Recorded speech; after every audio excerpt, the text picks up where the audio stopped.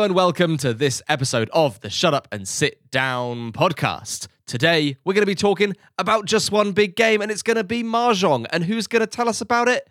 It's going to be Quinton Smith. Hi, Tom Brewster. How you doing? I'm doing good. I'm doing great. We're recording a podcast, and oh my God.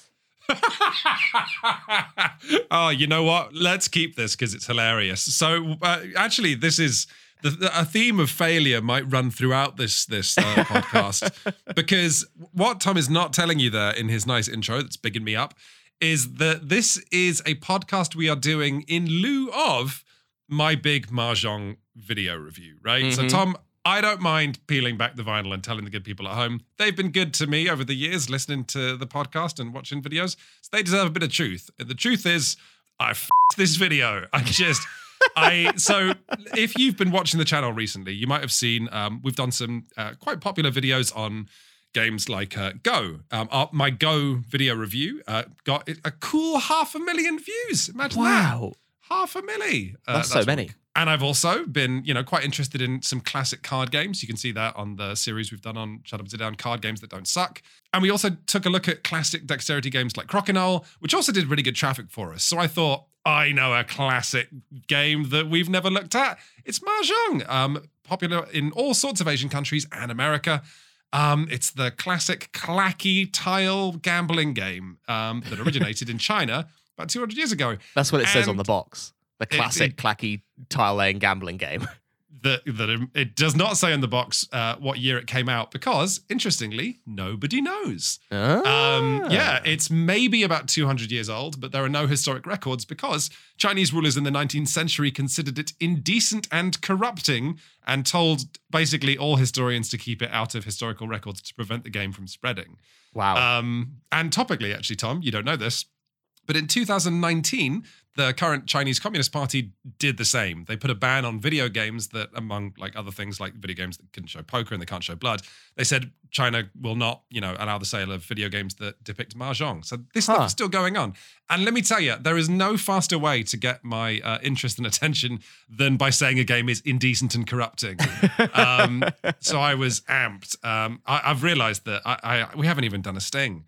I've spilled this intro over, and now we're into the podcast proper. Yeah, I know. I mean, normally what I do is I'd jokingly be like, well, let's put a sting in here, and then I put a sting in, and then I just come back to us talking normally. But maybe we just go stingless, Maybe we just roll free. I don't love that. I don't love that, man. There's something about a sting that makes me... It's like a chapter heading or something. It makes me feel like I've got a clean sheet of paper. Can I have a sting? Yeah, okay. So, Quins, we can't talk about history forever. We can't just be rambling about the history of Mahjong and what was going on back in the day. We want to talk about the here and now. We want to talk about the game that we played together. How do you play Mahjong? What is it? And why should people give it a try? Oh, great. That's really set me on the right track. Well done, Tom. So actually, I'll first do exactly what you say and explain roughly what Mahjong is and how it's played. But then I would like to tell our audience why I had to abort the video review I was going to do. Yes. Because I think that's kind of an interesting discussion as well. Sure. All right, Mahjong, what is it? Well, you've probably seen it before. It is a game which is usually played with 4 people sat around a table, and the table is covered in little clacky kind of rectangular tiles that are quite thick. And you might have seen the sort of image that exists in the cultural consciousness of people smearing these tiles around the table. So all 4 players for a total of 8 hands just like rocking these tiles back and forth in order to shuffle them in a big pile shuffle. And it makes a wonderful noise. And actually, yes. I know I'm not allowed to talk about history, but this might be where Mahjong gets its name because Mahjong roughly translates as sparrow in Mandarin, and it's supposed that like the sound of people shuffling Mahjong tiles is the sound of a flock of sparrows eating grain. That clack, clack, clack, clack, clack, clack, clack, clack. Yeah, I mean, sure. It sounds just like bird. That's also a fact that might not even be true. Isn't history fun? That's just apocryphal. So anyway, you've got a game of 136 tiles, which is 34 different tiles that each appear in duplicates of 4 for a total of 136. And the game you're going to be playing with them is a melding game, kind of like a game like Gin Rummy, if you've played that. And not too dissimilar, actually, to Rummikub, which, Tom, you did a video review of on the channel just recently. I did indeed. And I declared it in that video better than Mahjong. Did you? No, I didn't. I didn't Okay, say good. that. Okay, But I'm you're back. declaring it now. Well, do you still think Rummy Cub is better than Mahjong? I had more fun playing Rummy Cub. Okay, well, all right. That's a diplomatic answer. That's a conversation for later. Yeah, it is. Okay, so you've got all these tiles, and then the way it's going to work is that everyone draws a hand of 13 tiles, of which you win the game by declaring Mahjong. You get to declare Mahjong if you turn this hand of tiles you've got into 4 sets and a pair.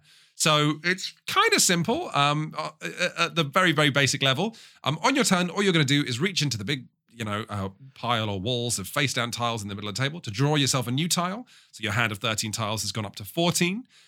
Which is enough tiles to make 4 sets and a pair, because the sets are 3 tiles each. But then after drawing, you have to discard a tile. So only on your turn, when you've drawn a tile and you've briefly gone up to 14, only in that window can you win, and then you go back down to 13. And then a lot of the strategy in Mahjong comes from the fact that at the instant that you discard a tile, that tile you go, I don't want this one, I can't use it, I don't think, or I don't want it, or I don't like the odds of being able to use it.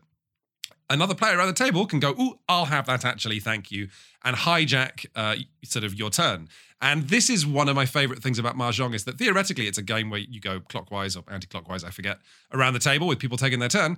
But it ends up feeling more like a DJ scratching a record and going like, ooh, back to Tom, because if I take my turn and it would then go to the player to the right of me, and instead the player opposite me grabs the tile, the player to the right of me is skipped, and the record sort of like skips a little bit, which is quite fun. It's just always funny to have a player who's about to take their turn, in fact, not get a turn, which is weird to me, because usually Shut Up and Sit Down, like one of the Hall of Fame awful mechanics that everybody hates is skip a turn. But in Mahjong, it's actually quite fun. Go figure. I don't know. It's fun. It's fun for everyone else. I think it's hilarious. I mean, I don't know. You loved it happening to you. Well, I didn't love it, but I did enjoy grunting in annoyance and hearing everyone else laugh at my misfortune. That was Yes. good. Oh God, that we could even stop there and say those are the basics of Mahjong. It's a game where you draw a tile and then you're trying to make sets which are either runs of like 3, 4, 5, or 3 of a kind, or even 4 of a kind, which has its own rules. And then you're trying to also think about what you discard, because there are tiles in the game that are so good that you kind of want to discard them early, because the rule is that other players can only pick up tiles if they can use them to complete a set. So you have this window in Mahjong where if you've got a tile that you don't want, but someone else around the table probably will eventually, you got to get rid of that stuff early, because if you get rid of it late, someone will definitely snaffle it up. I really love that there's this, because if you've got 2 of a set and that the other 2 of a set is out there somewhere, there's this fantastic double sunk cost fallacy at play, where you don't want to bin something that you've held on that's half of a set for ages. You've held on to it from turn 1, so you don't want to bin it, but then that probably, if it hasn't shown up in all the shuffling through the piles so far, someone else might have the other half of the set. So you're stuck with these tiles being oh. And it's just that decision or lack of decision or tension is always very interesting in Mahjong. Yeah, it is. And I think at the end of our 3rd game night, we were really starting to connect with the game on the pretty strategic level that it but also subtle level that it demands, where you would have, I don't know, you end up almost in conversation with other players or with the table in general, where if the whole table is discarding, bamboo, which is one of the suits in the game, you get this sort of shared idea that bamboo is worthless in this round, and actually that means that bamboo becomes better for somebody who is choosing to keep it because everyone's throwing it away. It feels like a totally silent conversation about probability and what people are hoarding. Subtle is really the word there. It took a couple of evenings of Mahjong for me and my friends to start feeling that we were even nibbling around the edges of the strategy. Which makes it a peculiar game, because on the one hand, it is very luck-based. I think you really, Tom, you felt that keenly the first time you played it with me. Am I right? Yeah, the first time we played it, and I think even maybe, I don't know, for the whole evening, I didn't manage to get an Mahjong, and it always felt like the reason that I had it is I just drew one of the most awful possible hands, where I didn't have any starter like starter sets, if you Yeah. will. Like I think there's a real like you can only take a tile. I might maybe misremembering this rule, right? But you can only take a tile if it would complete a set for you, right? That's correct. You can't just pinch one, because it would be useful to you. It has to finish a set, so you have to have two to then be able to take the third. And I would never have two. I would always be sat there with my like ones of everything, being like, oh, I need to make this into something. And so it can be quite dispiriting then when you play for money as well. Right, yeah, and we'll get into gambling later because this is one of the things that very heavily muddied my ability to do a video on this. So yeah, it's exactly like you say. It's very luck based, and you will just have players going mahjong because they just drew the 1 in 50 tile that actually would let them end the game, and boom, it's over. But in addition to being luck based, the strategy, almost everything is strategic in a very subtle level. Like the probability of trying to collect one tile versus another, or choosing to discard one tile versus another. Like people play mahjong to an excruciatingly high skill level, and that's so opaque when you start playing. It's so subtle, and it's difficult to want to pursue that skill when I could be really racking my brain to try and play well, and it's probably not going to overcome the luck that is determining whether I win or lose. Yeah, especially at our level, which was honestly like pathetic at times. Just disgusting. Like regularly we would we were drinking as well, but we would all had moments where we realized we just threw away something that we actually needed, or like the other weird thing is that all of mahjong's discard is face up. So you regularly towards the end of the game might have like 40 face up little pictograms on the table. And I tell you, Tom, the amount of time I'm like impatiently waiting for a 7 of coins, and I realize all of them are on the table, and I don't even know how long that's been true for, because like it could have been 15 minutes I've been waiting for a tile that I knew would, or I should have noticed, was never going to come to me. And I do think as well that like the fact that, it does sound quite overwhelming when you say there's like loads and loads of tiles on the table, but because they are very readable, the pictograms that are on them, and the fact that there are you're dealing with such low numbers of each kind of tile, there's like 4 of each or something, it's not hard to count the table and survey the table and very quickly surmise that the chance of getting this is low or very low or impossible. And as the game goes on, you do get this really lovely second sense of like, well, I need this kind of tile. I've got this many of this kind of tile. The probability of someone having thrown it away because they realized that they weren't going to get the other half of this equation is probably very high. So therefore, it's in the wall somewhere, and I've got to dig for it. Yeah, it's funny, isn't it?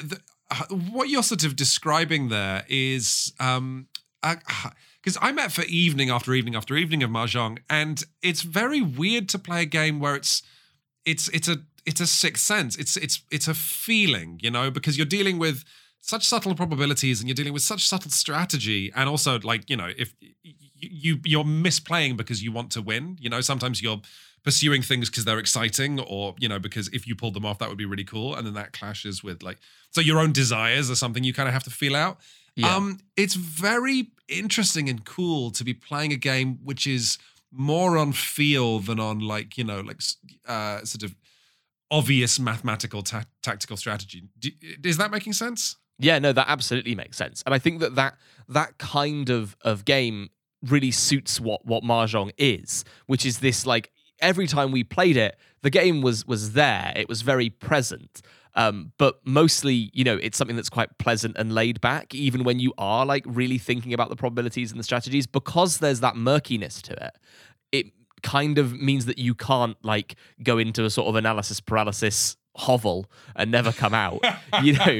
It has this sort of very pleasing nature to the components and the pace that kind of sits as a backdrop to like chatting and passing time, that I think if you could do more calculation, if you could do more thinking and planning, that would probably like torpedo your evening. Or you'd be playing it at such a high level that we will probably never reach. Yes, no, that is true. It's very dispiriting watching how fast people who've been playing mahjong all their lives play it versus us, who look like we've, children. We, compared to footage I've seen of people in like Hong Kong playing mahjong, we looked like a bunch of children who'd been locked in a room with spilled paint and had been inhaling it for hours. We're so slow. We were just so slow. But okay, so yeah, let's talk about that activity nature of it a bit, because the other aspect of Mahjong is that, like, one of the reasons that I spent a bit of time a few years ago looking into classic card games played with a 52 card deck for Shut Up and Sit Down is because I just wanted to spend more time with cards. Because cards and poker chips are just such aesthetically pleasing objects to play with, especially if you've got nice cards and nice poker chips and a nice table to sit around, if you're that lucky. And Mahjong is very much that. You know, there is something pleasing about 4 people all sat on each side of a perfectly like square or round table. Yeah. The tiles themselves are like this lovely acrylic. Oh, before we go any further, I have to shout out and thank mastersofgames.com because mastersofgames.com, a fine UK shop. They're the people that hooked me up with Go boards for the Go review. And they're the people who sent me a whole bunch of Mahjong sets for this video, and I have opinions on them. They sent me a really nice, very, very expensive Italian Mahjong set that I did not like as much as the like 40 or 50 quid, 40, 50 pound set that was imported from Asia. So in my deeply limited experience, if you're interested in Mahjong and you want to collect a set because it's a lovely object, I would say get a set made in Asia, probably, because surprise, surprise, a game that's predominantly popular in Asia is nicer and high quality if you go with the Asian versions. Did the expensive set not have the little green backs to the tiles? No, yeah, this is the other thing. The really expensive set, the tiles were just white or ivory, shaded. But we much preferred having the two-tone tiles that had like a really lush green back and then a white front. It looks more aesthetically pleasing when you build a big square out of them. It's nice. It looks really good. Anyway, yeah, so please go to mastersofgames.com and thank them, because I feel bad because they were like, oh yeah, we'll send you Mahjong sets, but don't, keep them clean. And I'm like, cool. And now one of the Mahjong sets they sent me is full of crisp crumbs. Yeah. So, how is it full of crisp crumbs? They're like sleek tiles that would resist. The box that contains the tiles. How do they get in there? Tom, we all have to move on. It's in the past. Did you use the box as a crisp bowl? Mistakes were made. I don't look. This is ultimately. I'm very sad to say this, but the crisp crumbs are not my problem anymore, because I need to pack these boxes up and send them back to mastersofgames.com. Please go to mastersofgames.com for all your games that may or may not include my crisp crumbs. See, if it were the tiles that were greasy, I'm sure that you could at least, put them in a bag and throw it in the washing machine, and it would be fine, right? Potentially. Don't do anything that Tom or I suggest in this podcast. I think you should do what I suggest. Well, okay. So look, unless you're playing with, my edition that is, as we've described, oily and filthy, Mahjong's just, it's exactly what you were saying. It's a really nice object to play with. The tiles are nice to pick up. It's nice to shuffle them. It's nice to build little walls from them. They make a nice noise. And this pairs really well with what Mahjong is, which is this like sedate game of, just drawing and hoping you get the right tile. You spend so much time in Mahjong drawing tiles and hoping it's what you want that it's almost like half card game, half scratch card. Yes. Okay, you agree? Because to me, that feels like a somewhat unflattering depiction of a prestigious cultural institution. I would put that with the caveat that at the level that we were playing it at, it's a sedate card game or a sedate tile laying game that feels like a scratch card. I'm sure any tile game is a card game if you punch it hard enough. So you don't need to make that distinction. Yeah, no, I do agree with you that, like for certain at the level that we were playing it, there was lots of I think that you compared it at times to like pulling the lever on a slot machine when you were like picking up those tiles from the middle. Where like when we were playing it, when we were sort of unsure of what our opponents were going to be spitting out of their hands. Like that was the main thing, is that I think if you were playing this game at a higher level, you could somewhat game the ability or push your opponents to discard tiles that you might want by showing your hand in certain ways. Like, did you say that one of your friends was like binning tiles that they actually needed so that other people would feel safe to bin those tiles so that he could then scoop up those tiles and make bigger sets? Yes. I can't remember. That was exactly what he did. Well, I mean, we've talked about strategy so far without getting onto where the majority of strategy in Mahjong comes from, and also difficulties in reviewing it. So should we talk about scoring? Yeah, while you talk about scoring, I actually need to nip to the bathroom, so I can sort of let you do that. Wait, what? I'll be about 5 minutes. I'll give you 5 minutes. Tom's making a joke there based on the fact that this is going to take me 5 minutes. Joke's on him. I think I can get it done in under 5 minutes. So here we go. Let's go. The problem with the big problem with, are you actually going to the bathroom or are you? No, I'm not. Okay, good. That, you know what? That makes me feel better. I prefer talking to you, even though you just have to sit there and listen, than talking to silence. Okay, so Mahjong has a lot of variants. Hang on, let's rather than me trying to imperfectly do this from memory, let's head to mahjong.wikidoc.com to learn all of the rules. So when you decide to play Mahjong, the next question is, what Mahjong do you want to play? Do you want to play American, Chinese classical, Chinese official, Hong Kong old style, Hong Kong new style, Japanese classical, Japanese modern, Malaysian, Filipino, Riichi, Korean, Taiwanese? Then there's the World Mahjong Federation Overview and the World Series of Mahjong Overview. My goodness. And which did we play? We played classical. We played Chinese classical. Okay. Partially because it was included in the Mahjong set I liked the most, a very ambitiously translated flimsy piece of paper that was like how to play Mahjong, and it turned out it was describing Chinese classical. Right. The problem is that when you are learning Mahjong, while the rules, the core rules tend not to vary that much, when you finish a round, players then score the hand of tiles that they had. And in some variants, like in classical Chinese, which we were playing, everyone reveals the value of the hand they had. And then the person, okay, well, now we're getting into gambling. You see, this stuff is this is one of the reasons I had trouble doing a review. So let's stick a pin in which version of Mahjong you're playing, because when you're deciding which version of Mahjong to play, you also, as part of that, have to decide whether you're playing for money or not. And this really slipped me up. When I came to write the video review, because I know that playing games for money, I know two things, Tom. First off, let's call it three things. First off, a lot of people really dislike gambling out there, and for good reason. Gambling can have horrific and addictive qualities on the human brain. It can wreck lives. I have done a video on my other channel, People Make Games, where I looked at some online casinos and spoke to gambling addicts. It's horrific stuff. Right. So I know that. I also know that playing games for money makes them feel very different. Yes. People who have not gambled for money, or who choose not to, might not be aware of this, but people like myself who have, on like a couple of dozen occasions across my whole life, chosen to play games for small stakes, money. If you might not know that if you play poker not for money, it just feels completely different than if you play it for money, even if you're playing for small stakes. The game is infused with kind of a desperation and a seriousness and a tension, which doesn't just make it like more hardcore.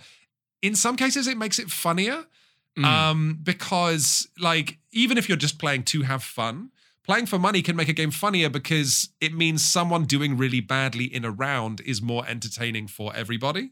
Yes. It's peculiar, right? But Tom, what would you say to my notion that playing games for money isn't about trying to win money from your friends? It's about the spectacle of somebody losing money, and that's funny and provides relief for everybody. Yeah, and I agree with that, so long as everyone is genuinely comfortable with losing the full amount of money that you have set out. So we played for like £5, right? Yeah.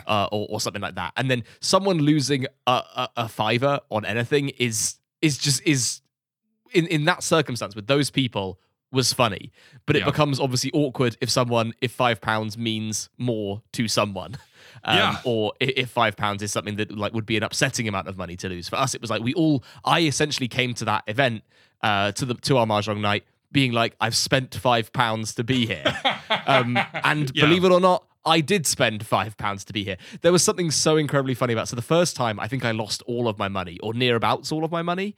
And the second time that me and you played, I did win some money, and I got a bank transfer from you. I was going to post this to Twitter. I got a bank transfer from Quinn's that was like probably the lowest amount I've had individually transferred. It was like £1.34 Mahjong winnings. I said that with the bank reference Mahjong winnings. Yeah, I think I sent Annie like 60p in a wire transfer.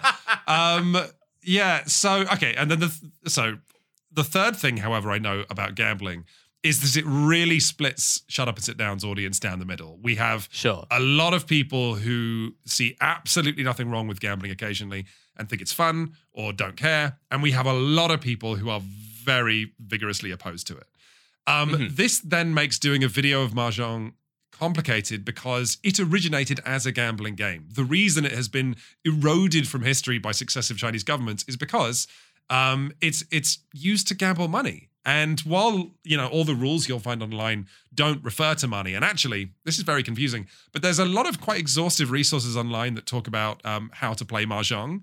And then if you want to know, okay, but how does this translate to winning and losing money? It's so hard to find that out. And you have to, I ended up on weird subreddits of okay, but how do I play Chinese classical for money? Because I know that is kind of, for many people, the default. That, you show up to your Mahjong evening, you win or lose a little bit, and you do that every week. So we did play Mahjong for money, and then I just didn't want to have to try and negotiate this in a video review where already I'm trying to be really minimalist with my word count. With a podcast, I feel like I can ramble more. Sure. So anyway, right. So that's our separate discussion about gambling. I felt that playing Mahjong not for money wouldn't really let me do an adequate review, but I also felt that talking about how, I just played this game for money was going to alienate a lot of our audience in a nutshell. So anyway, once you've decided whether you're playing Mahjong for money or not, let's return to that question of which variant you are playing in terms of scoring and rules. Whether it's Chinese classical or, Riqi or whatever. Long story short, I don't know. I just know that I gravitated towards ones that were simpler. But broadly speaking, none of them are simple. I was told to look at Hong Kong old style by some people, but the amount of lists, you know what? Let me just jump to a list of hands that you'd have to learn to play Hong Kong old style. Right, okay, I've got the list in front of me. You know how poker has flushes and straights and a full house, right? But there's only really 5 or 6. In Hong Kong old style Mahjong, there's something like 7 or 8 times that. You've got the 13 Orphans, which is a hand made of all single tiles, and the terminals, which is the 1 and 9 of each of the suits. There's 9 Gates, which is a concealed hand of 1, 1, 1, 2, 3, 4, 5, 6, 7, 8, 9, 9, 9 in one suit. Oh my God. There's Big 4 Winds, which is 3 of a kind of all 4 of the winds in the game. There's the full flush, which a hand consists only of a suit of tiles of one suit. If I was to print out, you couldn't fit all this on a reference card. I would need to print this out for you on a double-sided piece of A4. So I chose to do, we ended up playing Chinese classical scoring, which is simpler because you don't have to memorize hands. And I ended up liking it because of the doubling rules in it, which is something I've not seen in any game before. But loosely speaking, with Chinese classical scoring, you have all kinds of things that can double your score. So you add up roughly what score you've got from your various melds and runs and stuff. But then if you have, for example, 3 of a kind of the wind, which is north, south, east, west, relating to where you are sitting, then you can double your score. If you have 3 dragons, you can double your score. If you have a hand that is all one suit, so all bamboo, for example, then you double your score 3 times. But that's not it's not if you have 2, it's 2 plus 2 plus 2. I mean, it's if you had a hand of 30, you would double it to 60, then you would double 60 to 120, then you would double 120 to 240. And this ends up, if you're not playing Mahjong for money, then this can be really dispiriting, because if someone gets a really good hand, then that just means that probably none of you are going to get a higher score than them, right? If you're just playing Mahjong for points. But if you're playing for money, that becomes hilarious, because you showed up thinking you might lose a few quid, and then suddenly someone pulled off the, once in a year of weekly Mahjong nights, Mahjong hand, and suddenly you're all like, oh, we all owe you £15. And then one other kind of, however, while I was told to play Hong Kong old style because it's very popular, and I ended up playing Chinese classical because I like the doubling rules, I did find a Board Game Geek thread, God bless you, Board Game Geek, in which somebody who played a few different popular styles of Mahjong said that The style that he would recommend for newcomers is Zhongjong, which is also known as the World Series of Mahjong Overview, which he felt had the best aspects of like accessibility and easy to learn, while also being like the fairest. Because one thing that, by fairest, I mean it more emphasizes skill than it does luck and that slot machine nature that Mahjong can have. Which was, God, that was a whole long ramble. But you can see how this got in the way of me doing a video review, right, Tom? Because I like, it's a review of Mahjong. It's like, okay, but which Mahjong and why? And I couldn't answer that. And then, but even trying to answer that immediately got me tucked into the question of, well, are you playing it as a skill game or a gambling game? Which forced me to like try and square the circle of like, well, how do I please the members of Shut Up Sit Down audience who are going to be upset by gambling, while also wanting to like honor Mahjong as a historic object where it is fundamentally and more often than not played for a little bit of money.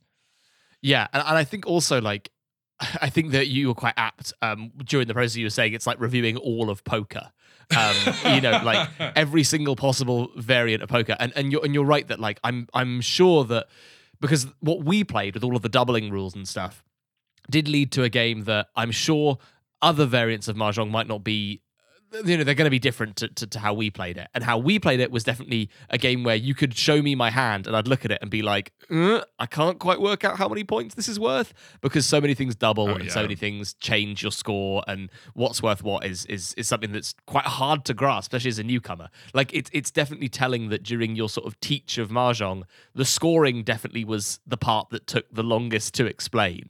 Yes. And every single round would end with that little tiny leaflet like propped open and going through each of our scores. Like no one could work out their score on their own. They all needed, you know, Papa Quins to come over and tell them what they'd made and tell you how much money you were going to now give to me. Yeah. Yeah, exactly. There were some really funny rounds where you would come around and be like, right, so Tom, you've got da-da-da-da, and you've got a score of, I don't know, like 50 or 60 or something like that. I don't know. And I'd be like, oh, that seems pretty good. And you're like, yeah, sure. And then later on you'd be like, right, Annie got a score of 290. You all owe her loads and loads of money. Yeah, I also really liked how in Chinese classical scoring, and you don't get this with Hong Kong old style or Zhongjong, you only pay money to the person who goes Mahjong. Like whatever hand you've got, if you didn't Mahjong, it's irrelevant because you're just all the points or money is flowing to the person who went Mahjong. Which means it's a more aggressive game because you just have to go Mahjong, and giving up a tile that lets someone else win the game is just awful. Whereas we played in Chinese classical scoring, the thing that the person who goes Mahjong, everyone pays them money or points, and then they're not included in what happens next, which is all the three remaining players have to pay one another the difference between their scores. So in some rounds, you would see someone like revealing melds of like, oh, I've got 3 dragons. Oh, I've got 4 of my prevalent wind.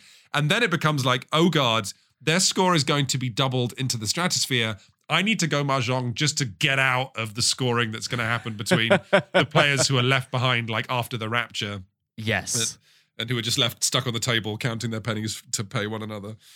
We should also talk about, I don't know whether this is specific to the variant that we played or whether it's something that's across all of Mahjong, but the absolutely absurd rule where if you win a round, if you're the dealer or the first player and you win a round, you just play another round with you as the dealer and you get more points if you Mahjong right as dealer. I wanted to bring this up because it's one of my favorite things. Yes, so a game of Mahjong, such as it is everybody takes a turn beating the dealer. So 4 people, you know, if you're good at Mahjong, that maybe takes an hour. For us, it takes all evening. But yes, if you win as the dealer, you stay as the dealer and play another game. So like, oh goodness. So there's 4 of you. So your hour-long game has now become an hour and a quarter, or your evening-long game has now become an evening and a quarter. Yeah, and something, and not, I don't think board games as a hobby should take that. But one thing I did really like in Mahjong is that, as you say, the dealer, when you are the dealer, if you win double from everybody else. But if you lose, you pay double. So everyone in our evening of Mahjong had one round which was just more intense for them. And I loved that rhythm. I loved it. I love card games in general where it's like, this is a small game, but we're going to play it 4 times and add our scores together. A lot of Oink games do that. A lot of classic card games do that. Small games do that, basically, where it's like, Yes. this is a 15-minute game and it's not going to feel like enough by itself, so we're going to repeat it. I love that Mahjong says we're going to repeat this, but for each of you, you will you'll quasi-randomly just have a round that's more important and more intense for you, where your mistakes will be worse. And if you get lucky, it'll be even better. I think that's so cool. And one thing I'll mention is one of the, I believe it's in Hong Kong Old Style, one of the things that can happen in Hong Kong Old Style is if the dealer wins 13 times in a row, they get an automatic 14th win. Which is like Hong Kong, like a lot of Mahjong scoring is full of stuff that is annoying to teach because it's so improbable that it's like I have to now teach you about 6 different hands that I would put my life savings on. No one will get. Yeah, because it reminds me when you talk about those things, when you talk about like sort of the orphans and the gates and all of that stuff from the other scoring things, it reminds me of that incredibly silly pub game Egyptian Rat Screw, where the point is that you'll forget what hands you can like sort of smack down on. I don't know how to explain it to people who haven't seen that little video, but it's very much this sort of fast-paced slamming card game that kind of has more in common with Snap than it does anything else, but it's absolutely delightful. Did you play the version of Egyptian Rat Screw where you have to slap your forehead before you slap the table? Oh yes, it's incredibly funny to have because this is now just a Egyptian Rat Screw aside about how much I bloody love that game, where because everyone is so fierce in trying to slap the pile as quickly as possible to win the round or win the hand or whatever. When you then introduce the rule they have to slip their head first, they're doing it at such a speed that everyone at the end of the night has these perfect round red marks on their forehead. And it's funny if someone slaps their head and then slaps the pile, but it's funnier if everyone slaps their own head and then doesn't quite make it to the pile in time. It just feels like they've slapped themselves in the face for no reason. That's great. That's great. What a game. Well, this is the thing about classic games, isn't it? That I think, people on the internet can be kind of disappointed when Shut Up and Sit Down, rather than covering whatever new hot game that everyone's talking about, we go back into history times and we take games that people were playing in the 80s, like Egyptian Rat Screw, or 200 years ago, like Mahjong. But the reason we do it, and I had a whole aside on this in the Mahjong review, is that if a game has been kept in the public consciousness for that long, like it's because if a game is kept on life support in that way by people who just love it, there's something to it. Like and with Mahjong, like I discovered what there is to it. It's a tremendously subtle game. It's tactile. It's satisfying, and it's the gambling game I found with the most potential for just wild stuff happening. Like, you can have poker hands that like, oh wow, that was pretty crazy. But Mahjong has hands that are like just stratospherically unlikely, and if they do happen, you can get like $1 squillion from your friends, which is I don't know, is that good? I don't know, but it's interesting. I definitely think that it's it's unique though to me, where I think whilst we played Crokinole, went back and we played some Crokinole, went back and we played some Go, and both of those games I could sort of like view through a lens of like modern board games that I enjoy, and I could put them in a sort of similar spot to them.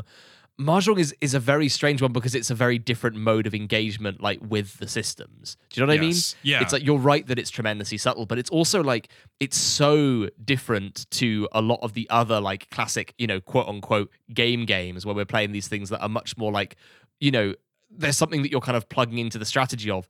The sort of myopic nature of trying to work out what the hell I was doing in Mahjong was like a really interesting puzzle in and of itself. And you're right that because it's stuck around for so long, you're more invested in thinking about that puzzle. I would wonder if we got a sort of boxed copy of Mahjong under a different name, whether we would be dismissive of it.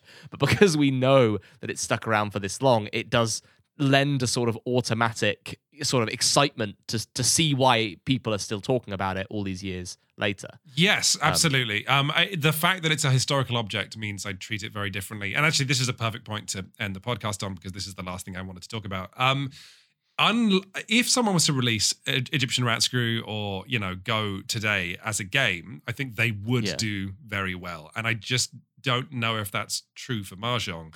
But that is not necessarily a reason to not go out and try it, because the fact that Mahjong is this rich historical object meant I really enjoyed engaging with all of its idiosyncrasies because I knew they were like, I don't know, like if I went to this is a horrific analogy, and I apologize to everybody who hears it, both English and people in East Asia. But if I went to a historic English folk festival and someone was like, "Do you want to learn Morris dancing?" I would be like, "Yes, give me that big wooden stick. I'm involved.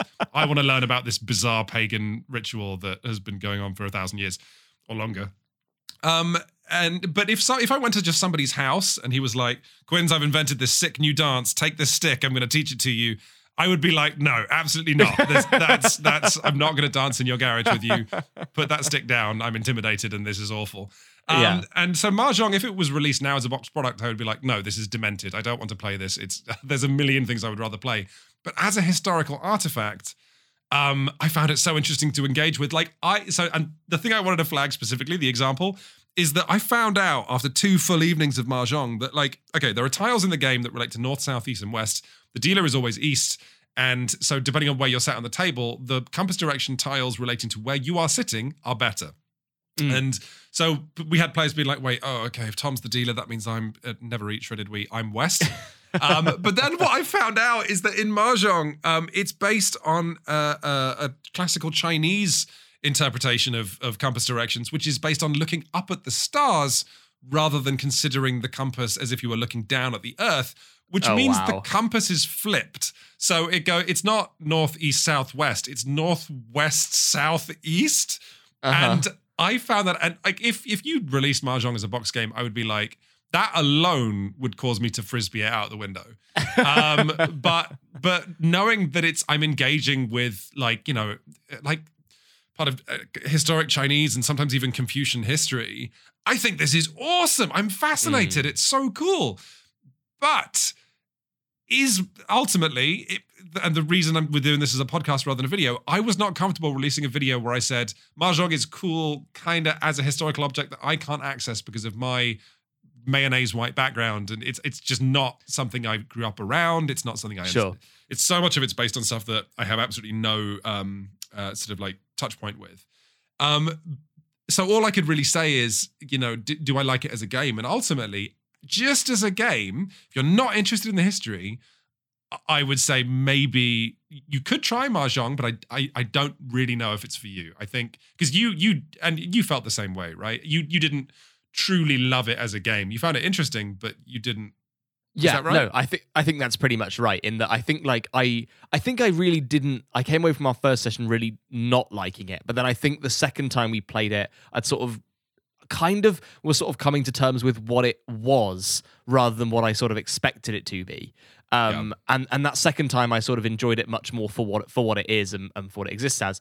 But yeah, I do think that it's an especially strange question to sort of pitch to a kind of our audience, certainly, by being like, hey, do you want to play this game? ?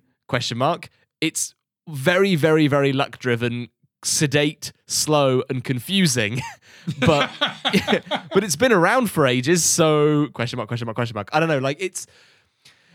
I would struggle to find a spot for this game in sort of like, I was thinking, when would I choose it over like something else that has a bit more like bite to the design of it? And I don't know, like I was trying to think, would I ever introduce this, like, for example, to my family? Because it has that pace of like a game that we can talk over. We really like Rummy Cub. Like, my family is obsessed with Rummy Cub. They love that game.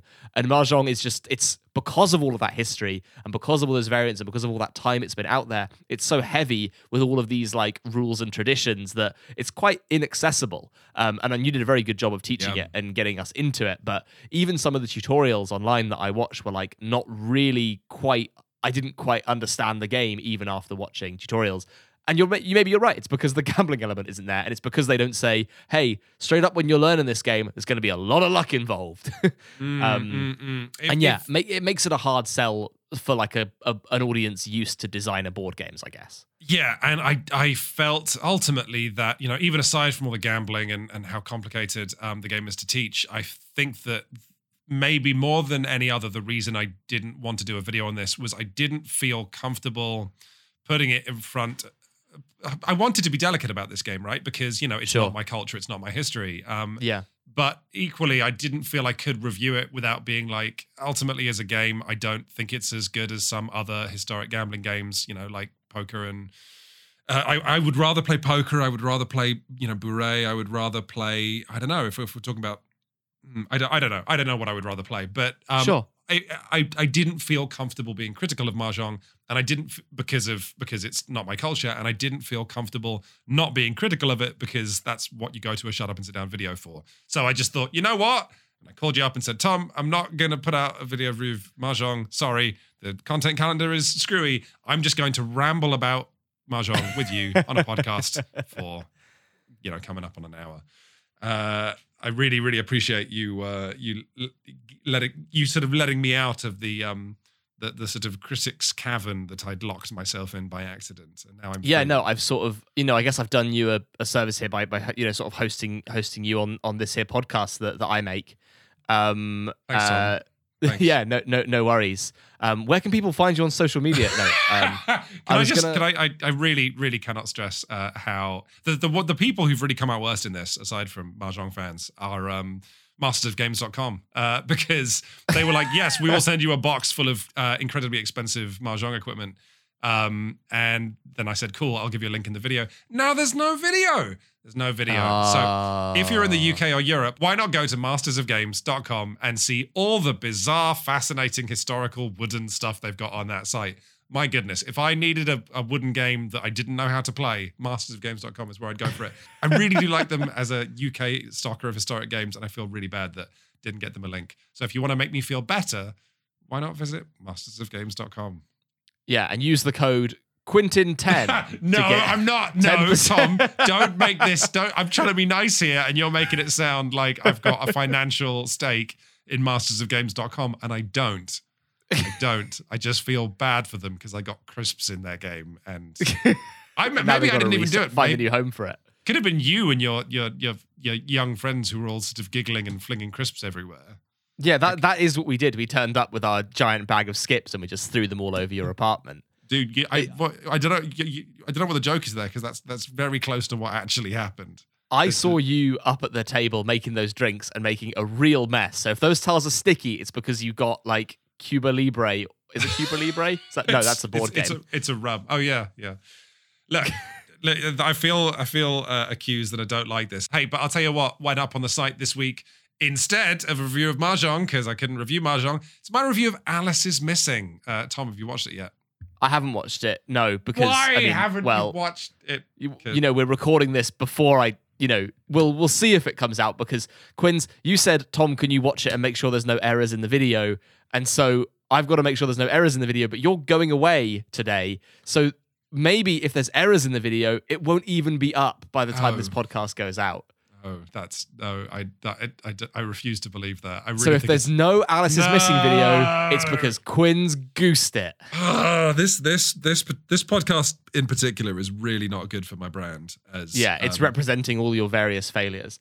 And I've got a bone to pick with you because you told all the listeners about that time that you came around and I tried to teach you my dance in my garage. That's a callback to a joke we made about 20 minutes ago. That's a good amount of time to have passed before doing that joke. I'm professional. Thank you very much for listening, everybody. We'll be back with a game that's less culturally complicated than Mahjong next week. That's right, it's time to talk about Monopoly. See you later, bye! Oh no.